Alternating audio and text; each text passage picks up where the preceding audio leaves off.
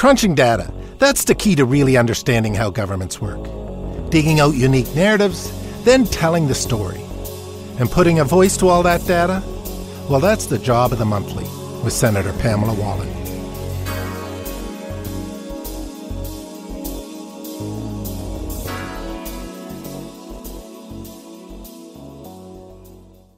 Welcome to the Monthly. I'm Pamela Wallin, your moderator for this session on rebuilding the Canadian economy and a look at who is influencing the big political decisions and economic ones. A little later, we'll explore those questions with the co-authors of one of the most insightful political books of the decade, The Big Shift, How Central Canadian Elites Define the Politics of a Nation. But first, to set the stage for our discussion, an assessment of the cost of the rebuild or the reset post-COVID.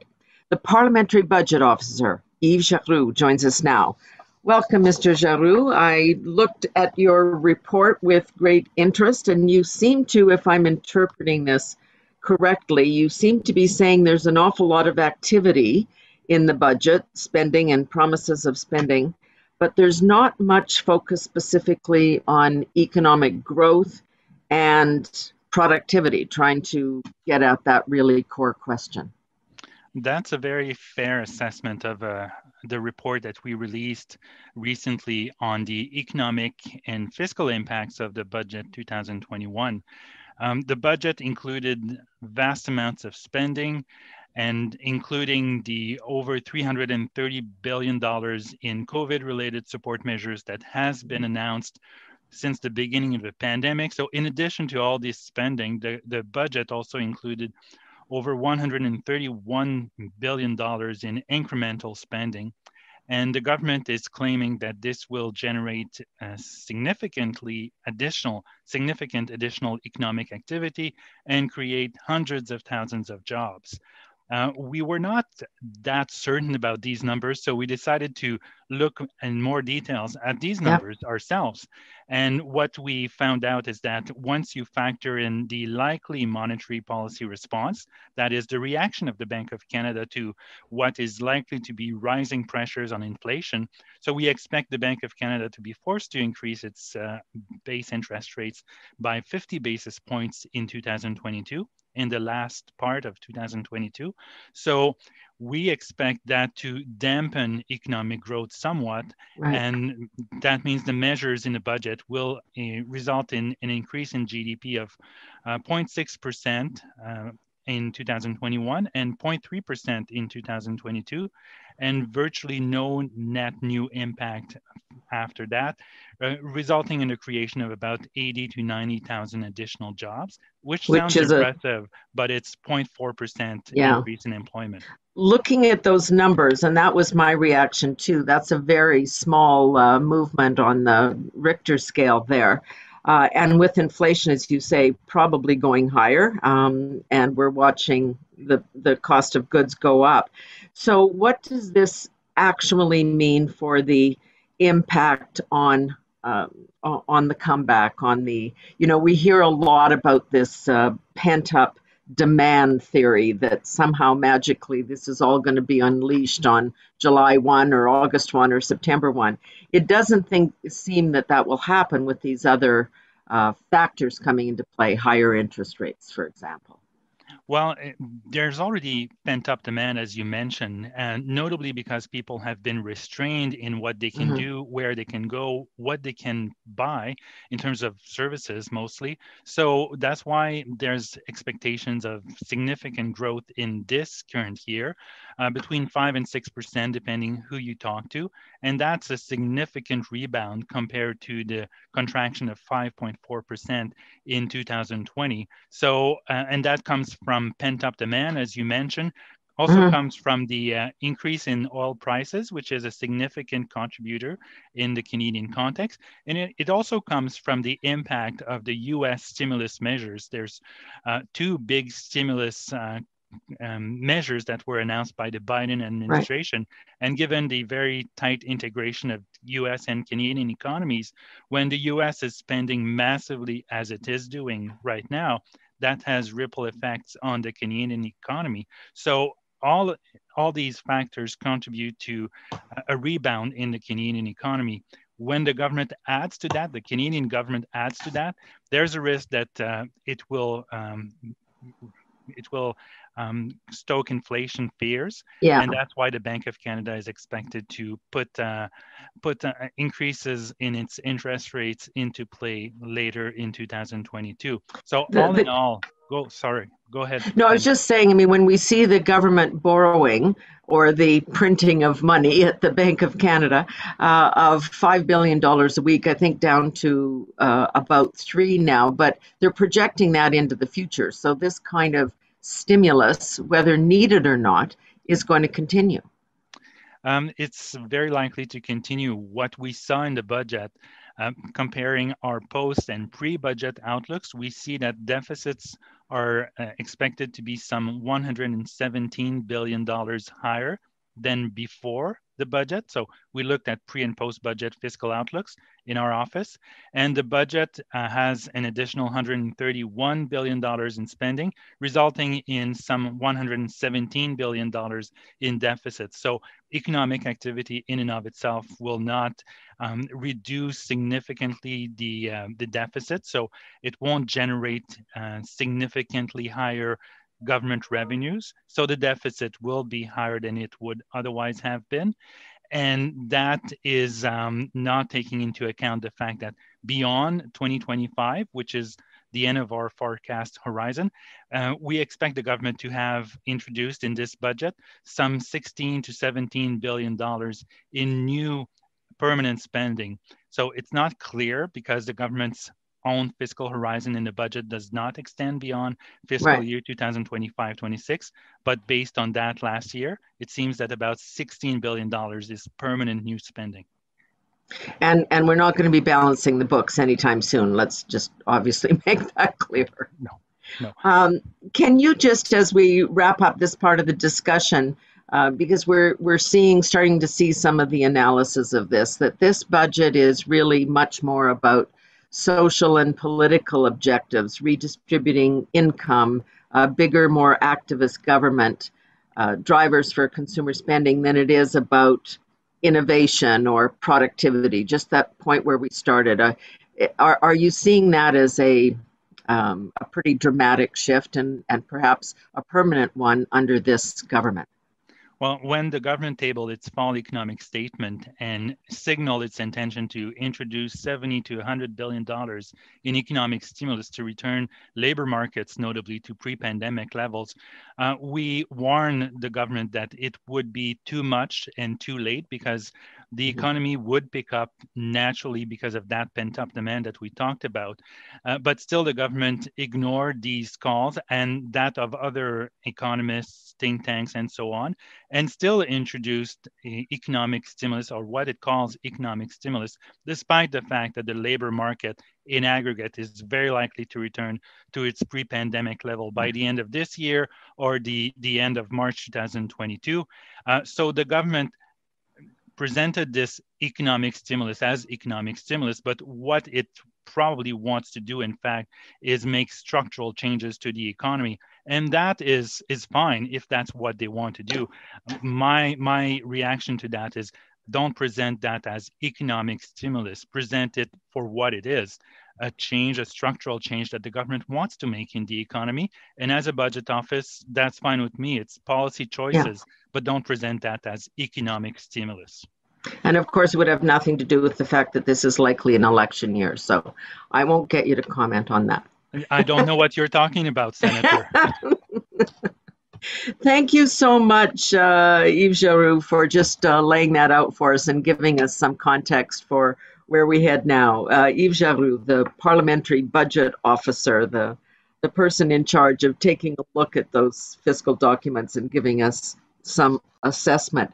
Now, as promised, we have also invited Darrell Bricker and John Ibbitson to join us to take a look at the context in which these changes are occurring. John Ibbitson, of course, a Canadian journalist, more than 30 years. We always age ourselves when we say that thing. Also the author of several books, along with Darrell Bricker, who is the CEO of Public Affairs at Ipsos Market Research. And they seem to be a team here, although this morning we had a hard time getting them together. But here they are on the screen. Welcome, gentlemen. Hello. Thanks for having us on. Good, we can hear you now. So you heard Mr. Giroux's comments that this budget is less an economic document and more of a changing of the government's approach to how it plays in the economy, what its role is. How do you see this? Is it a document, and John, I know you cover this on a daily basis, is it a budget that is really about redistributing income, a bigger and more activist government? Yes, well, as you pointed out in your previous conversation, this is an election year, and the Liberal budget is a classic election budget. It seeks to define areas in which it can, A, stimulate the economy, and B, redistribute funds in the direction of those who it think needs it most and who might be most predisposed to reward it during the election as a consequence. By the way, by that measure, it's a success. The Liberals are well ahead in the polls.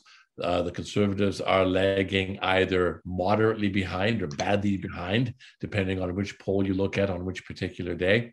The question, if an election were held tomorrow, is will the Liberals win a majority or will they win a minority? So combined with the government's response to the pandemic and Canadians' desire not to change horses in midstream, I'm running out of cliches to string together here. But the fact of the matter is, yes, it's a redistributive budget. It's a stimulative budget. It's an election budget. And to that extent, it appears to be a successful budget. So, Daryl, I want you to jump in here because we're getting really mixed messages from the public, and it's your job to poll them and ask them and assess what they've really said. Of course, people wanted help throughout the pandemic, and they needed help throughout the pandemic. We're not sure that it was targeted appropriately, but that's a separate question. On the other hand, the polls are also showing that COVID and the politics around them have really eroded trust in public institutions, including governments. So how do you assess that? Well, in terms of trust in public institutions, it's actually gone up during the course of COVID as people have turned to government for solutions, both in terms of managing the pandemic specifically, but also managing the economic fallout from the pandemic. But what I would challenge on this point is the correlation between what the government is doing and what the level of public support is for what the government is doing. Right now, I think that correlation at best would be described as spurious. I don't think awareness is very high of what the government is proposing, the types of changes that they're proposing economically. Really what we're seeing is very much what John said, a trepidation with the idea of they've gone through so much change over the space of the last year and a half. The idea of changing one more thing and electing another government is a bit far. But I would say that on the idea of government becoming much more interventionist in the economy, the jury's out in terms of what the public thinks about that right now. I know, for example, when we go out and we ask people whether or not they think government should be paying attention to deficits, that those numbers haven't come down. In fact, what we're seeing right now is people's belief that the situation that we're in right now is very specific and relates particularly to this pandemic. It doesn't relate to a new approach to the government for government intervention in society from this point on. In other words, they're interpreting an emergency situation as a general change in views about the role of government and the size of deficits and things of that nature. I can tell you fundamentally that those things haven't changed. What has changed is the circumstances that we're in right now. That kind of leads me to this question, because it's sort of, as you say, people haven't really paid attention. They've looked at all these numbers as an emergency reaction to things. But when you start looking at debt of $1.4 trillion, that the government is borrowing $3 to $5 billion a month or a week in some cases. These are huge numbers. Is it just too much for people to grasp, or is it just they haven't been paying attention to whether or not this signals behavior in the future? They think it's just contemporary behavior. So from a public opinion perspective, these are all abstractions. So all of it is promises about what's going to be better in the future as a result of doing this that people haven't realized or seen, and don't necessarily count on government to actually be able to deliver. That's the one thing. The second thing is all of this borrowing and all of this spending hasn't really had an impact other than to support people during the course of the pandemic. Mm-hmm. So if you're a person who's been in your job, you've been working from home, you've been getting paid, it's not like your tax bill has gone up astronomically in order to support this, or there's been any cost that's been borne by you in order to deal with this expansion of public spending. So you can have an abstract conversation about it. It's not very real, and people really aren't that engaged in what the potential longer term effects of this are going to be. Mm-hmm. So I think that we're still very early days on this. I think that there's a lot of false signals. I think that there's a lot of spuriousness in terms of correlations that people are seeing between what the government is doing and its level of support. I think the jury's still out. Okay, John, you're nodding on that one. Is that your sense that as long as the Prime Minister comes out every day and says, I have your back, we're with you, we're going to reimagine the country, and this is, that it's kind of words, and they're just, it's placating people because they just want to get through this and get the needle in their arm and get on with life? Yeah, I think there are two things happening. So first of all, as long as we are in this state of crisis, and the government is saying the way in which we respond to this crisis, the worst that Canada, the worst that the world has faced since the Second World War, is to massively support people through income supports. As long as the general consensus is that coming out of this crisis, we will need strong government direction to manage the economy. As long as those things are underway, then the Liberals can remain confident that in the short term, they are going to be popular and are going to win the next election. Secondly, as long as the Americans agree, the Liberals are in good shape. The Biden administration is proposing stimulative packages, infrastructure bills, economic support bills, that they don't need either. as vast as anything that Canada is proposing. Yeah. So it's very much a Me Too thing. We're in lockstep with the Americans. And again, Canadians will probably nod and say, well, if the Americans are doing it, we should do it too. Third, no one remembers the name Benson. He was, I believe, and I stand to be corrected here, but he was the finance minister under Pierre Trudeau, who initiated the first deficit in quite a number of years. It was in the very early 1970s. And the theory was that the country was going through, the word for it eventually was stagflation, a period of inflation followed by economic downturn, and that we needed to stimulate the economy in order to get past it. It took 25 years before an endless run of deficits brought us to the point where Paul Martin, the finance minister, felt that emergency measures were needed to restore confidence in the finances and to bring the budget back into balance. If you are under 40, even early 40s, you don't remember any of that. You don't remember the tremendous pain that we went through, the incredible slashing of budgets, the cuts to healthcare, the cuts to education, the cuts to infrastructure that were needed to bring the budget back into balance. And if that's the case, you probably don't care about this very much. What's a deficit? Yeah. And in fact, you probably aren't going to care for another 10 or 15 or even 20 years. So the Liberals are politically on solid ground here. The emergency suggests these deficits are needed. The Americans are in lockstep with the Canadians, and it could be another 20 years before we have to actually face the consequences. We heard some, and I'd like to hear you on this, Darryl. We heard from Mark Carney, who of course was the governor of the bank and is coming back and is in the political spotlight again, whether or not he's going to take up a political career directly.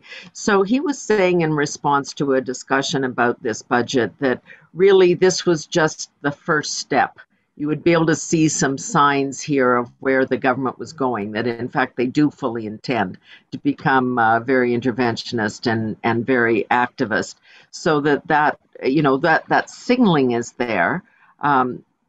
You're saying right now Canadians are not particularly paying attention to that, but where do we stand as a country? Do we want more and bigger government in our life? Can we remember what it was like pre-pandemic when we had perhaps different views about it? Well, I'm sure that's how Ottawa sees things. I mean, that's more expansion of government is always seen as a good thing in Ottawa. But the public's view of Ottawa, first of all, to just add some more context to what John was talking about, the country that we have today is not the country of the 1970s. It's changed dramatically. We're a much more Western country than we were before. Western views matter much more in terms of political outcomes. We're a much older country than we were before. Our population has aged a lot. So those activist governments of the 1970s, well, maybe there actually are a lot more people who've lived through that than we might assume if the population structure remained constant over time. Because we know that the median age of a Canadian today is 41. So I'm not so prepared to say that people don't have some memories about what happened. In terms of this government, I think the public perception of them right now is they talk a lot and they don't do a lot. Maybe you can interpret that as, okay, people interpreting this as a bit more hot air coming out of Ottawa, but the actual effect is not going to be anything. Or they might actually be worried as a result of a series of commitments being made that are going to cost a lot of money and not really achieve anything.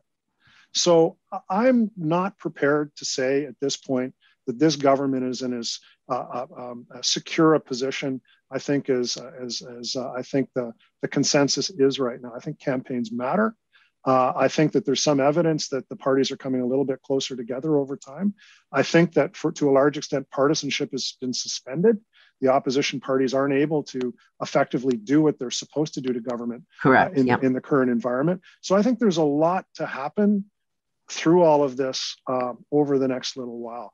I was just on a phone call this morning with our team in Chile, and they've just gone through a big constitutional process. They've elected a new government, the first progressive government, parliamentary progressive government they've ever elected, that nobody anticipated.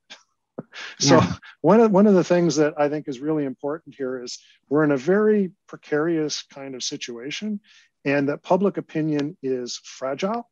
Even though it looks solid, I think it's actually quite fragile. And I think that there's a lot of things that are going to happen between now and the election and through the course of the election that could influence things one way or the other.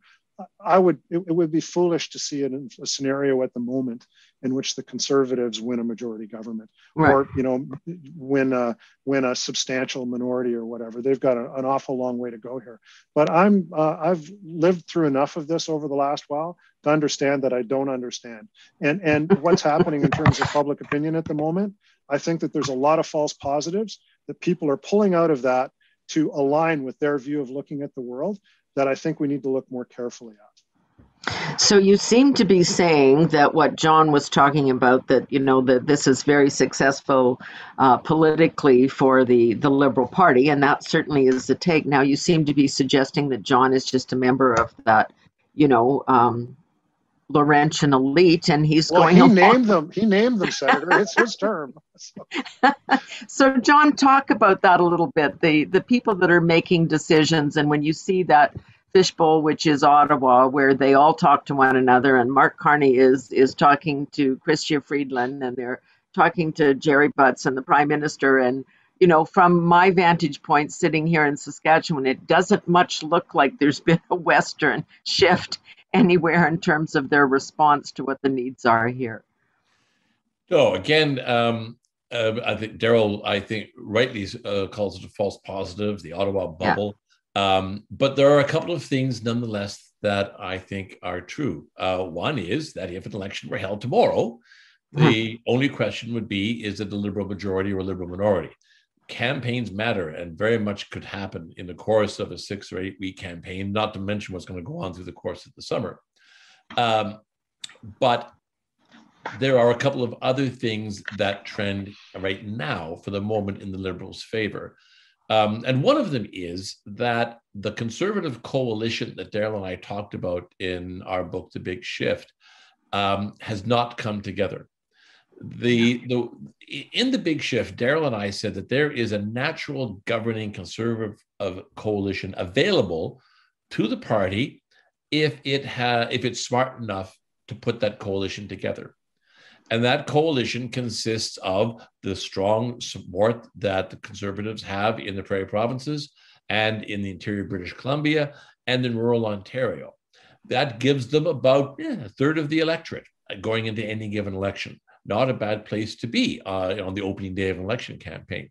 But to get from there to government, there's one more group you need. And that group is the suburban immigrant middle-class voter in the 905. Named after its area code in the suburban ridings surrounding the city of Toronto, mirrored, by the way, in the suburban ridings surrounding the city of Vancouver.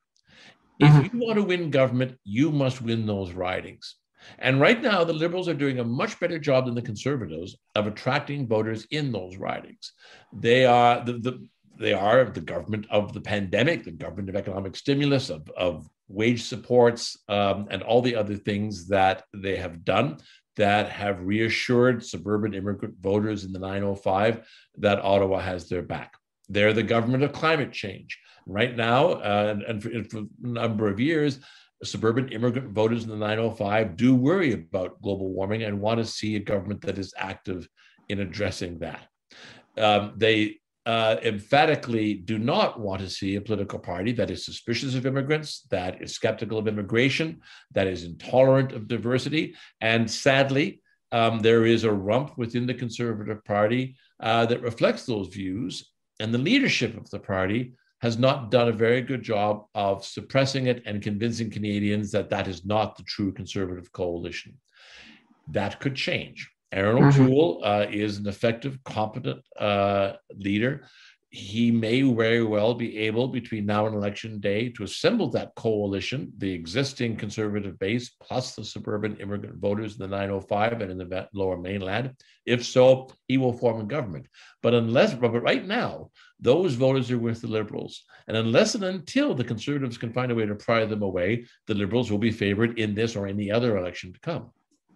I guess what I see and being here for much more regularly than when we're sitting in Ottawa and listening to the people that are here.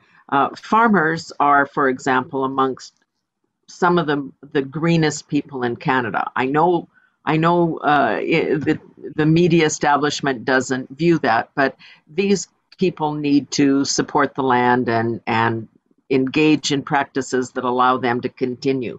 The energy sector has been leading edge in terms of new technologies to take oil and gas out of the ground in a greener way.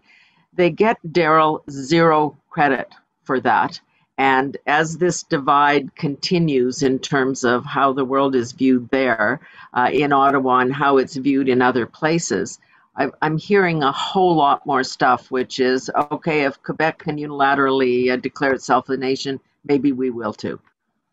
Oh, this is the old Laurentian elite, favorite topic, right? So that's but the biggest problem I would say in the Conservative Party today, and the variation between them and the Liberal Party, is that the Liberals figured out that the only way that you can actually have influence in the world is if you govern. And that government means that you need to compromise, and government means that you need to align with public values. The Conservatives have not figured out, since Stephen Harper, any other way to be other than just angry. Yeah. And so they know what they're against. They don't necessarily know what they're for. They don't necessarily know what they would do in government. They can agree. And, in particular, some of the more strident views that John was pointing to, and I think he's absolutely right about this, take fair-minded people who could vote Liberal or Conservative or, maybe not vote at all or participate in the political process and say, I'm just embarrassed to align myself with a party that would tolerate what I'm seeing over there. So this is the problem that they have. They have to learn the discipline of power and the need to have power in order to have the effect that you're talking about. So if you're talking about farmers in the oil industry, well, that's great, but they just can't be angry at what Ottawa is doing.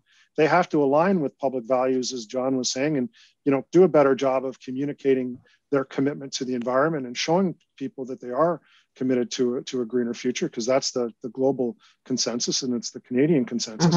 But then they also have to turn around and say to people who are on the other side of some of these issues that are just, there's no way they're going to fly. I mean, they're just things that people paint signs over and protest over. They don't get into to govern over.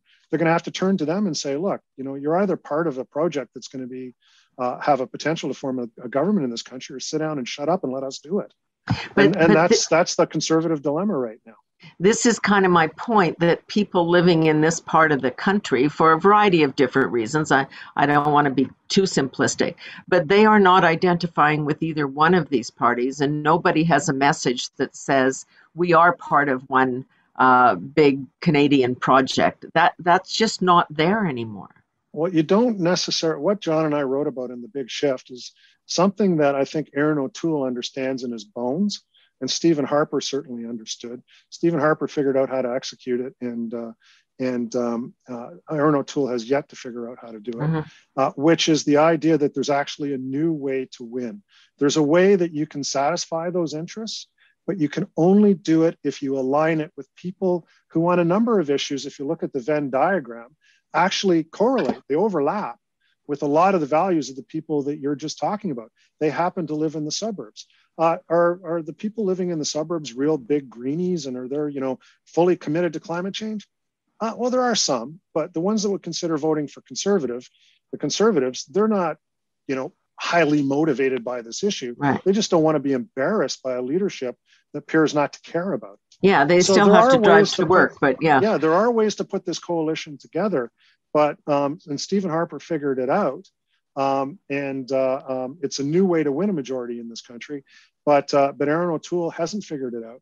And we're hearing so much from the people who are actually, it seems like, not really interested in being in government, not even really interested in being legislating or involved in legislation. All they want to do is protest on marginal issues. Yeah. They will be the people who defeat the Conservative Party next time around. And unless Erin O'Toole can figure out how to put together that coalition by silencing that group of people, accommodating them to a certain extent, but finding out a way to manage it properly, it's going to be very, very difficult. Because if I'm sitting on the Liberal Party, I know exactly what I'm going to do.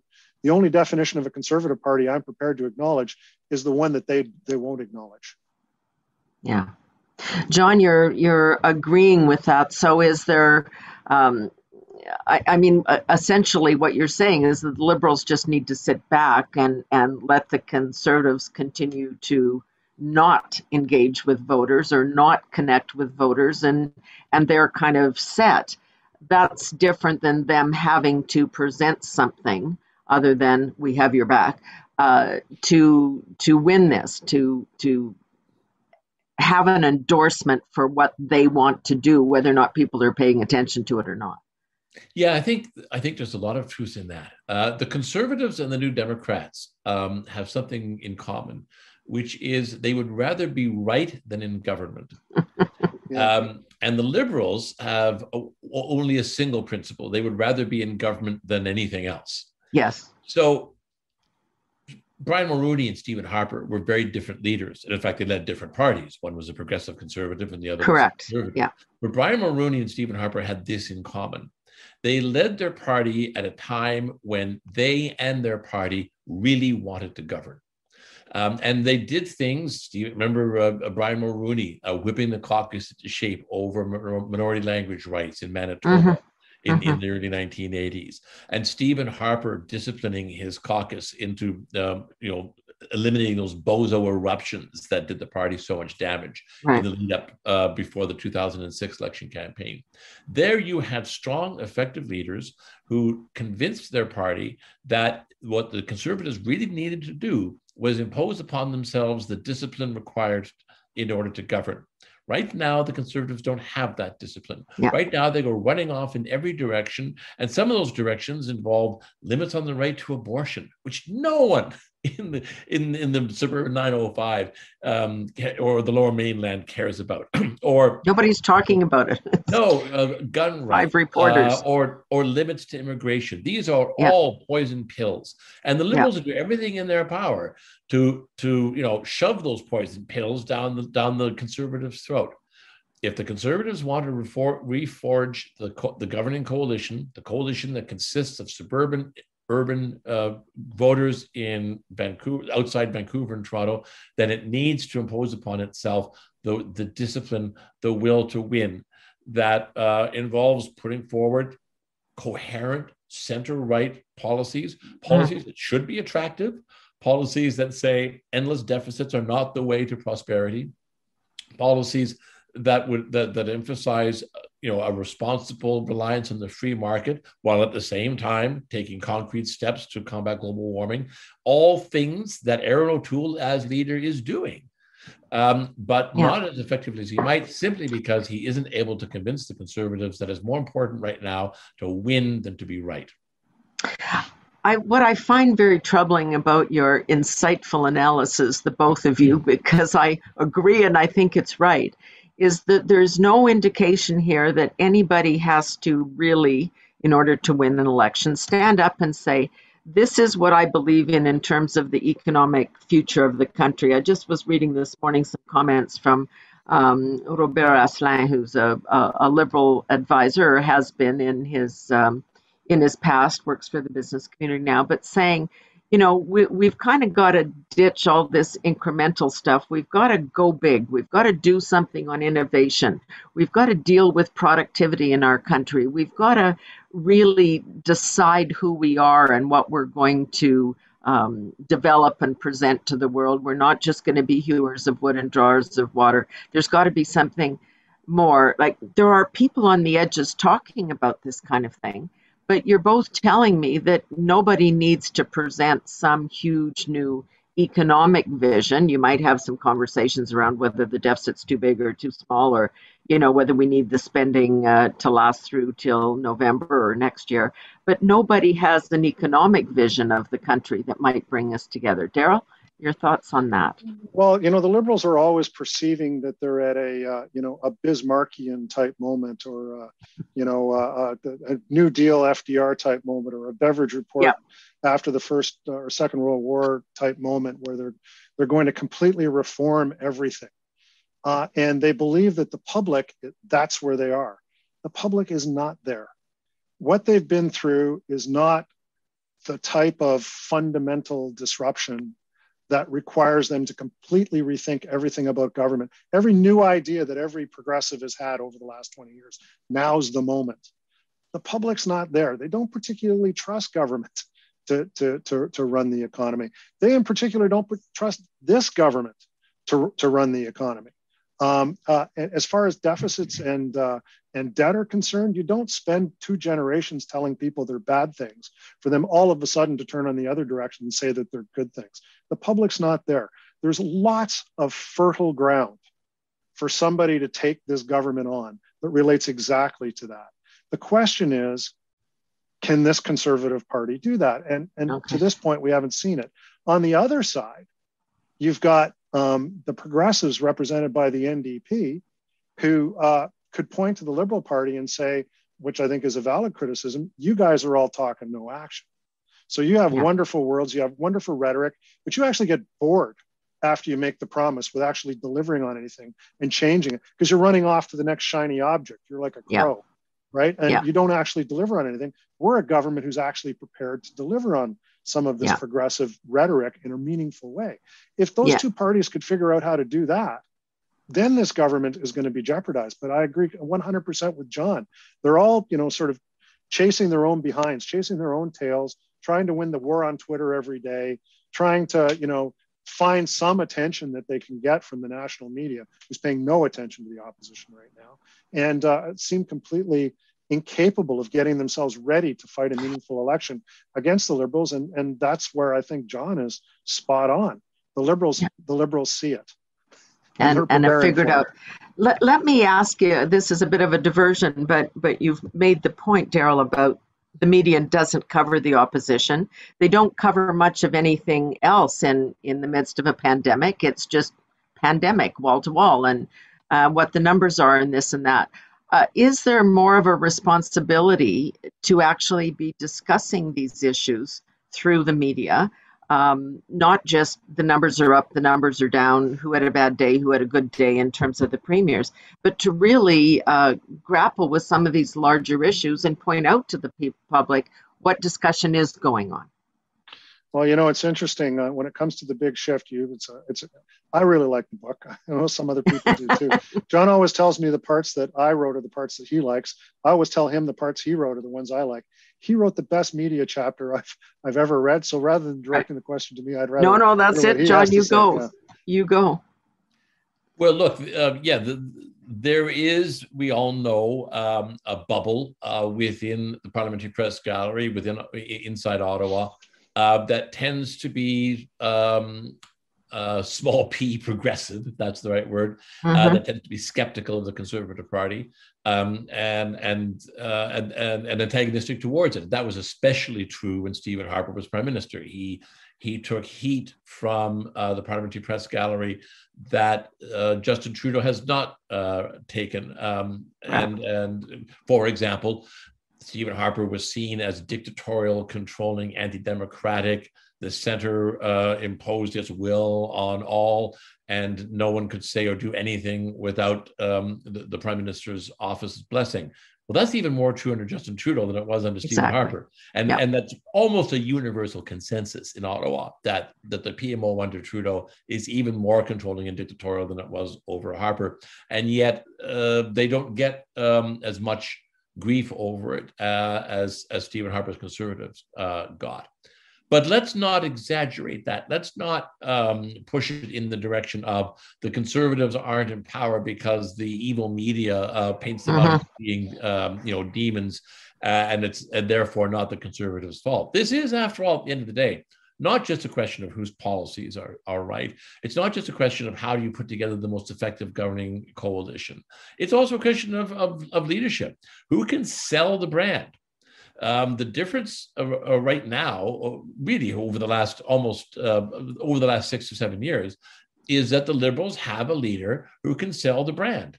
Justin Trudeau is a very effective politician. He is a very effective leader. I think, Daryl, we said in Big Shift that we don't know what it is, but whatever it is, either you've got it or you don't, and Justin Trudeau's got it. He has it in spades. Stephen Harper had it too, but by the end of his, he never had charisma, but he had the ability to convince 40% of Canadians that he was an effective, competent manager. And that's what people wanted for nigh on a decade. But Justin Trudeau was able to sell them something else. He was able to sell them that he had a vision for the country, that we could be bigger, we could be bolder, we could be brighter, we could be smarter, we could be more attractive, and that he could embody all of those things. And he has done a very good job of selling that. And Andrew Scheer did a very bad job of offering an alternative. Erin O'Toole has not yet convinced people that he has something better to sell them. As long as the vote is about who do you want to run the store, Justin Trudeau is demonstrably an effective salesman in answering the question and saying, I can make a Canada that you will be happy to live in and proud to live in. Conservatives aren't as successful at doing that. Just one point, because in certainly my time in journalism and your time in journalism earlier, we had not the pressures, obviously, of delivering 24/7 through all the live platforms, et cetera. But there was also expertise. I mean, you sent your folks that knew the budget into the lockup, and you had a labor specialist, and we have none of that anymore. Is it fair to say that there's a degree of economic illiteracy in those that report, and therefore they can't be explaining that or translating that to the public? Well, let me, if I can, Daryl, say the answer to that is yes and no. There has been a marked deterioration in the number of people working in the Parliamentary Press Gallery. Not in the quality of the work that they do, but there are far fewer of them. There's been a great hollowing out of newspapers. since the Great Recession of 2009. So that great newspapers that were here in the past, the Vancouver Sun, the Ottawa Citizen, the Montreal Gazette, the Calgary Herald, the Edmonton Journal, they have fewer journalists and less visibility, less presence on the Hill. And that has an impact, absolutely. But the Globe and Mail and the CBC, nonetheless, are as fully staffed today as they were before. The Toronto Star is making a bit of a comeback as it seeks to rebuild its Ottawa bureau and its own brand. So I think it would be wrong to say that there just isn't a journalistic presence now in the way there was then. There has been a decline absolutely among the metro dailies across the country in their representation on the Hill. But there are still big news organizations like the Globe, like the CBC, that are there and doing the job as well today as they did it in the past. Darryl, just a final comment on that, just about, I guess, the level of economic literacy in this country. Yeah, well, it's interesting as the media has moved more to try and personalize its reporting and make its reporting more relevant to, I guess, day-to-day people as they've struggled to find audience, and try to make things more local, more personal, all that kind of thing. The level of diversity that they've actually been putting on air or putting in print or doing whatever has narrowed, and you can see it certainly in terms of the types of diversity that gets the most obvious type of presentation, which is in terms of the gender balance, in terms of racial diversity, in terms of what they do, in terms of younger and older views, that kind of thing. But the truth is, what's happened in terms of their perspective, it's actually narrowed. So when you go out and I just did a study, in fact, for major news organization, which we looked at what people meant by diversity. And yes, there's LGBTQ2 plus issues. Yes, there's racial composition issues, but even bigger for some people is geographic diversity. There's a real perception that all of the news comes out of Ottawa and downtown Toronto. I guess in Quebec it would come out of Montreal or Quebec City. So there's this sense it's a very downtown perspective. The other thing is in terms of ideological perspective or the framework that you use to look at the world, there's a sense that it is also narrow, that there isn't a lot of diversity in terms of the things that you hear. And the interesting thing is that as we've moved to this more of a personal type of way of looking and reporting, say, for example, like economic stories, it's really the stories of a very Gen Z, millennial kind of way of looking at the world, a very downtown way of looking at the world, in which everything seems to be obsessed with the kinds of things that they're looking at. But again, remembering that the median Canadian's 41, most of them live in the suburbs, most of them don't live downtown. Most of them don't care that much about politics. That ability to reach out to those people, I think that's one of the things that the Ottawa Press Gallery, the loss of support for major dailies, that's one of the things that's really hurt. So yeah, maybe the staffing has widened, but in many ways it's actually become more narrow. Yeah, in terms of the coverage. The two of you, it's a great tag team you've got going here. So keep on writing your books, and we'll keep bringing you back. So Darryl Bricker, John Ibbitson, and of course earlier Yves Giroux, the PBO Parliamentary Budget Officer, was with us. I want to bring Greg in because sometimes he just wants to ask a quick question at the end of this before we wrap up. So Greg McDougall of Government Analytics, come on in. Thank you, Senator, and thanks, guys, for the opportunity. And Yves, I see Yves is still with us, Senator. So if Yves could come on screen, it'd be great. If it gets too complicated, there he is. There he is. Here's the magic question to pick up on the literacy issue, but also I'm struck by the fact that Darryl mentioned lack of understanding or interest, or like the size and change of things in the last 12 months economically is dramatic. And John has said that, it took 25 years to deal with what occurred in the 70s. And I think that's where we are now. And here's a question for Yves, and then maybe Darryl and John can comment, but is Yves, in the next 12, 24 months or so, or even 3 years, the interest rate's going to jump back to about 2%. I mean, that's what the governor is committed to doing. That's on the book. It's clear that that's the target and direction. A 2% jump on all the debt that everyone is holding, including the government, would be a dramatic change in how people see things. And would that, my question to Eve is, what impact would that have perhaps in servicing the debt and so on?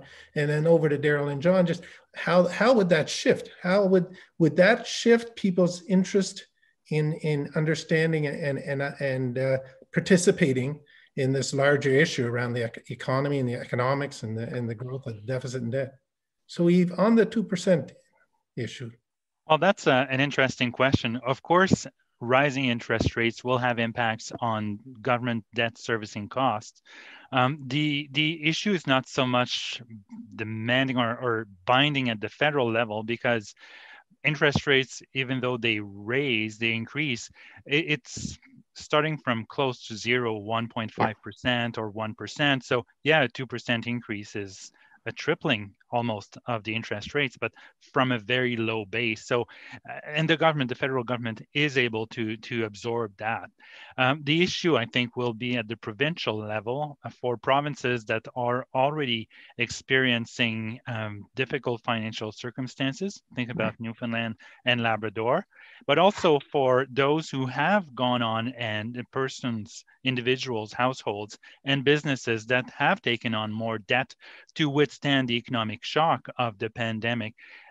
Assuming they took on some debt, think about neighbors who bought houses at very high prices. I can think of a few on my street. I would never have paid that amount for that house, but yet there are people taking on mortgages. So the rubber's gonna hit the road, when interest rates rise for some households, especially if they continue to rise beyond the 2% or 1.5% point increase that we see on the horizon. For example, if there's a financial crisis somewhere else in the world, that has repercussions in Canada. And that is a risk that the Bank of Canada has mentioned, that we have mentioned, and that many other commentators have mentioned. John, I know you made the point about lack of memory of the bad old days. I mean, nobody knows about 25% interest rates either. No, I remember in the early 1980s when inflation and interest rates were both in double digits. But history tells us that as long as the provincial and federal governments have the fiscal capacity to run high deficits, the public will let them get away with it. It wasn't until the early 1990s when the housing bubble in Toronto had collapsed and people found themselves stranded with huge mortgages and homes that were a fraction of what they used to be worth. It wasn't until the finance department found that it was having trouble selling Canadian bonds in the market.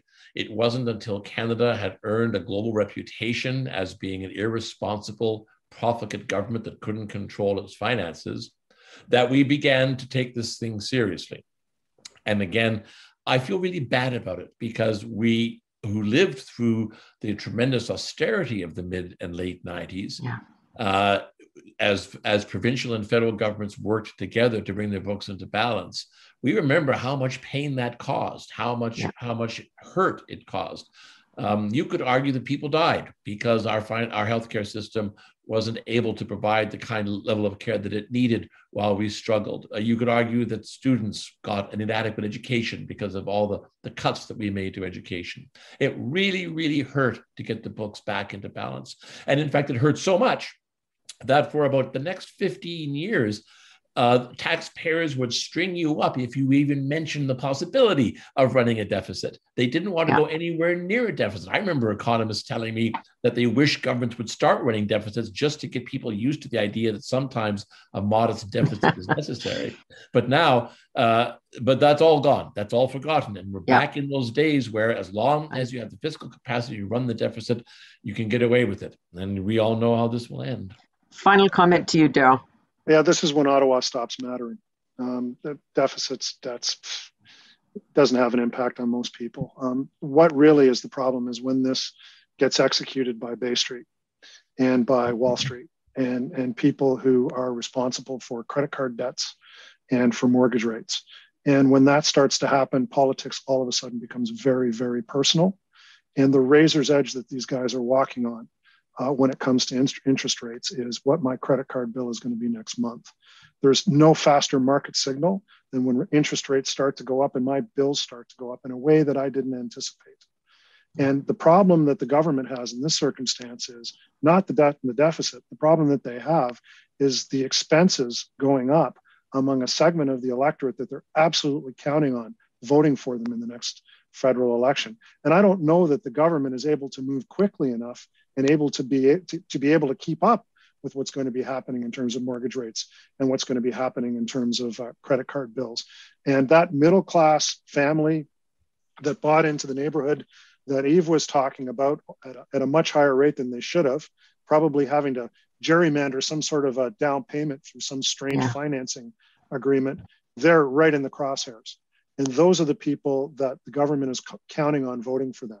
These are the people that they're targeting their child care program to, and other things that they promised that are going to be a longer term. But the immediate effect of interest rates going up by 3 times on their lives is really a problem.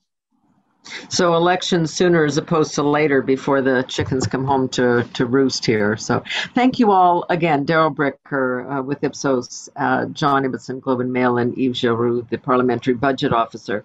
Just a little reminder, on June 9th, that's a Wednesday, 11 a.m. to 12 noon Eastern, we are going to take a look at the latest craze, modern monetary theory. Is it just a word for what we're witnessing right now, which is just spending? We have with us Stephanie Kelton. She's the author of The Deficit Myth and a former policy advisor to Bernie Sanders and is one of the big promoters of this. So it should be very interesting. My thanks to all of you again and all of you who participated, and Greg McDougall and Stephen Saunders at Government Analytics for making this all happen. See you again next time. And that's why Government Analytics takes the time to crunch the numbers, to dig and discover the real story, the data story. Thank you for joining us on The Monthly.